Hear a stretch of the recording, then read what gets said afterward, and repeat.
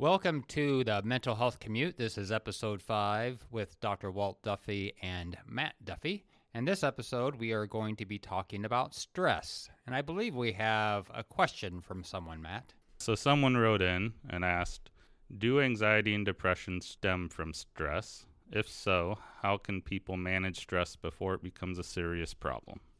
I think, what we know about stress is that when people come in to see us, they often have been in somewhat of stressful situations that are causing to be feel anxious or depressed. We do have at times people coming in saying, I have no idea why I'm feeling depressed or anxious. There's really nothing. My life is going very well. I don't really know. So there's multiple components to stress. One way to look at it is from a biopsychosocial perspective, and they sort of run into each other. The biological deals with things like your physical health, genetic vulnerabilities, exposure to things, disability, maybe your temperament, which also delves into the psychological realm. Psychological realm is some of your beliefs, your attitudes, your own self-esteem, your coping skills or lack of coping skills. And coping skills, you can have strengths in certain areas, but something new can happen in your life that you've never had to deal with. So you've never had the chance to develop a coping skill in that area. The social, your peer relationships, are they positive peer relationships or are they not? Your family relationships, which can be very positive, sometimes can be very negative in people's lives. Your work relationships and just social circumstances. Let's take the pandemic when you might have very good relationships, but you're somebody who's sort of more of an extrovert. You really feed off being around people, and all of a sudden now we're wearing these masks. There's the distancing. You're relegated to FaceTime or video, and somebody coming up and talking to you from the end of the driveway. This has been a very, very stressful time for a lot of people. Or take working from home. Some people thought at first, wow, that's fantastic. I get to work from home all the time. Well, for some people, that's not good, maybe working from home sometime, but they really thrive in being able to be in an in-person work environment and having those daily interactions with folks. And then you combine working at home with in-home school, and then you have all those dynamics going on. So I think you look at it from a broader perspective. When I look at the question, I break it down into a couple pieces. And what I see them asking is a series of why. The first thing is stress a symptom or is it its own thing? Do I have another disorder and stress is just coming out because I have something else going on? Is stress standalone by itself, or is stress going to cause future problems? How do we know that those occur? The shadow diseases that we've talked about, right? Anxiety and depression, they're sort of silent in the background sometimes. And now we have this amorphous thing called stress. When does stress, whatever it is, cause issues for some folks? So what is stress? Stress is something that happens in your life that causes you to feel quote unquote stressed. What might make me feel stressed, like an upcoming talk, might make someone else go, well, that doesn't cause me any stress. I love to talk. They're very individual things. Now, there's things that are pretty catastrophic that would cause almost everybody stress. You're in a major motor vehicle accident. You're in combat. Now, how people deal with those can be very different. So there's those folks who are, let's call them the stress stuffers. They stuff the stress down into them in the back of their mind, and they hope that it just sort of goes away. And then you have those people who might deal with stress externally by sort of getting angry with others, taking it out on their environment. They don't really sometimes realize it at the time. Say you've had a really difficult day at work, lots of stuff has happened, you're feeling sort of irritable, frustrated. There's a pretty big tendency to go home and be irritable, frustrated with those in your environment. There's another way to deal with stress, not optimal, but that might cause you some issues. It might also cause those you interact with some issues if you're around them long enough. So those are two ways. Yeah, I think if we even more simplify it, we're saying you can either internalize it or get rid of it. And it's just a question of, are you doing it in a healthy manner or a destructive manner?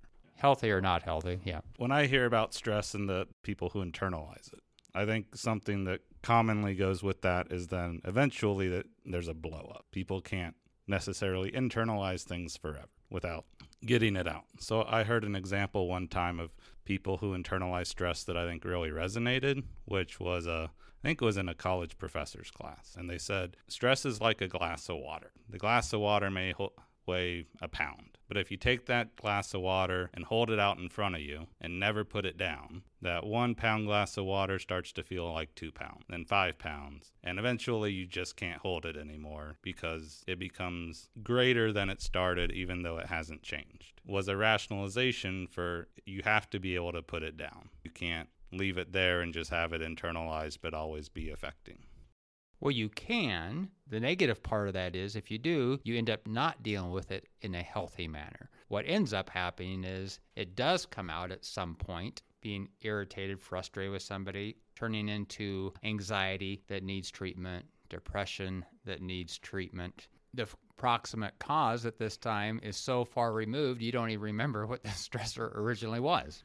If we take the holding the water example, there's the you can put it down or you can wait until you can't hold it anymore and then the glass shatters because you drop it. Are you putting it down in a way that is healthy, or are you just holding on to it as long as possible, trying to deal with it yourself until it blows up in your face, I guess? That's the way I was going. That's perfect. So we're on the same wavelength there. Look at that glass of water, that picture in your mind, and can you healthily deal with it so that the water evaporates? Or does it sit there and fester so it turns into gas and it's just waiting for the little match to ignite it and an outburst comes in some way or form? If you're someone who holds on to that as long as possible, it's probably realistic that you're adding glasses of water on top of the first one. Most people experience stress in some way in their daily life, and if you're piling every little stressor that occurs in a day on top of the last one, you're no longer talking about a 1 pound cup of water that you're holding. At the end of the day, you have a 50 cups of 1 pound water that you're holding. Do you find that to be consistent, that however you deal with stress, you throw all your stresses into that bucket? Yes, they tend to come into the blender, right? It's very difficult to identify each one. That's where therapy comes in. But this gets into, can you be happy when you have all that stress coming on? To what we've talked about in previous episodes, the game face. When you have all those stresses built up, you're almost relegated to going out into your social environment, putting on this game face where you might look happy, but internally you're just bubbling. And that will impact your relationships, that will impact your work, your school, your ability to be successful in all facets of your life. You might find that your social world becomes very, very, very, very, very, very constricted as you lose more and more friends or back up from those interactions with friends, not talking as much at work with folks, and even in your, say you're married, in your relationship, it would be likely that you might become more distant in that relationship, look for alternatives outside that relationship, or become more irritable. But all those things serve to push other people away. You're not happy, so you don't have the self-esteem. So you end up sort of treating others like you feel. When I hear you say that, two things come to mind. Right? The first one is you reference things we've talked about before. With stress, it's one of those things that you're going to have. People should get stressed in certain situations. But the other one is when you talk about relationships and how you start to distance yourself or cause issues. I've gone through this recently because we had a child. And my wife stressed all the time, but she won't direct it at the child, right? So you start misdirecting. And you have to get your stress out, but you're not going to do it at the source. So a lot of people probably either, one, go to their safe spots, which might be their friends, their family, and unleash there, or they're protective of their safe spots, which then leads them to want to distance because if they go into those situations, it's in their mind it's not going to go well. So then they start getting into the other habits that you talked about, which I have to get it out. Where am I going to get it out? But I'm not going to address it in the situation that's giving me the stress. So I'm going to misdirect my frustration somewhere. And it's just who's going to catch my misdirection. You talked about, maybe misdirecting the stress or how does the stress come out. You also talked about safe spot, the safe spot. So I would like to address both of those things. And one thing that I have noticed that I tend to do around the office anyway, and I probably do it at home also, is when I get stressed, I will start whistling. After I did this for quite a while, I would have certain of the staff come up to me and say, "Oh, what's going on today? You're sort of whistling as you're going by my office." I said, "Oh, I don't know. I'm fine." But as I sort of thought more about it, I go, "Yeah, when things are sort of really busy, sort of some anxiety provoking, I will whistle." So I've made a big effort not only to recognize that, but also to start also whistling when very positive things are going on, So when everybody's having fun and doing that, so other people aren't stressed by my by my whistling.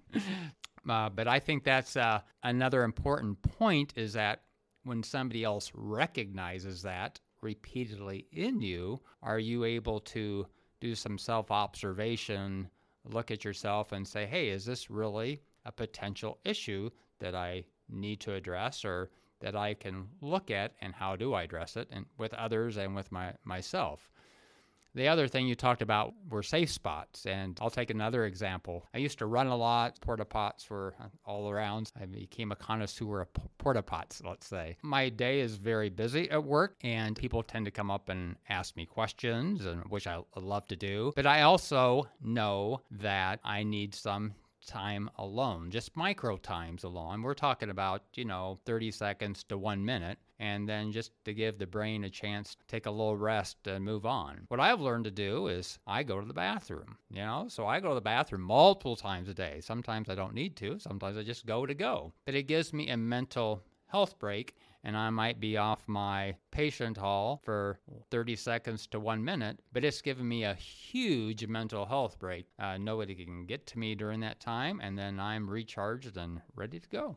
Getting back to the initial question, wanting to make sure, of course, that we address that in its fullest. One thing that we touched on but didn't is stress, the cause of other mental health issues. If someone comes into you as a patient and says, I just want to be treated for stress, I don't have any other issues going on, I'm not anxious, I'm not depressed, is stress a treatable condition? Well, my role there is to help you out, correct? Yes. So, to help you resolve your stress. So whether I say that it ends up being generalized anxiety disorder, major depressive disorder, I'm going to address with you, this is how we start to resolve your stress. Now, to do that, you say I'm stressed out, I have to know about your life, what's going on in your current life, and what might be causing that stress. And then we have to put in a treatment plan to address that, whether that's coping skills, therapy, whether I think medication for the short term or longer term might help you in being able to deal with situations that when you're in them, they lead to a lot of stress. So can we give you a bigger threshold before things cause you stress? Or if they do cause you stress, which a lot of things happen in people's lives, that you deal with it in a healthy manner rather than an unhealthy manner. Yeah, so one thing you mentioned that I want to be sure that we're clear on is you said if someone comes in for stress, I may think it's anxiety or depression. It's just whether or not we're treating it today. If stress is the major concern, are you always assuming that there's another issue in conjunction with it, or is stress ever just a standalone? No, you can have acute stressors that happens. Buddy comes in and they've never had any mental health issues in their background, and you talk to them, they have a clear history, their family history is clear, but their best friend just was in an auto accident and passed away. And they're saying, I'm coming in to get help to deal with this stress so it does not cause issues for me. I'm feeling horrible.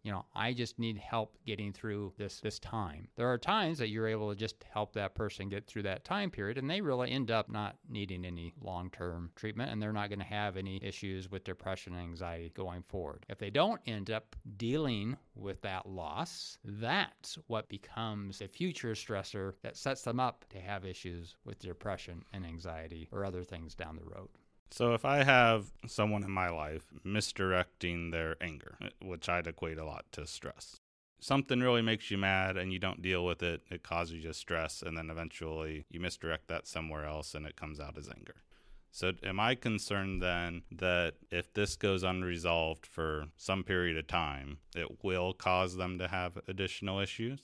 It is highly likely to, right? Because it's unresolved. Yes, not dealing.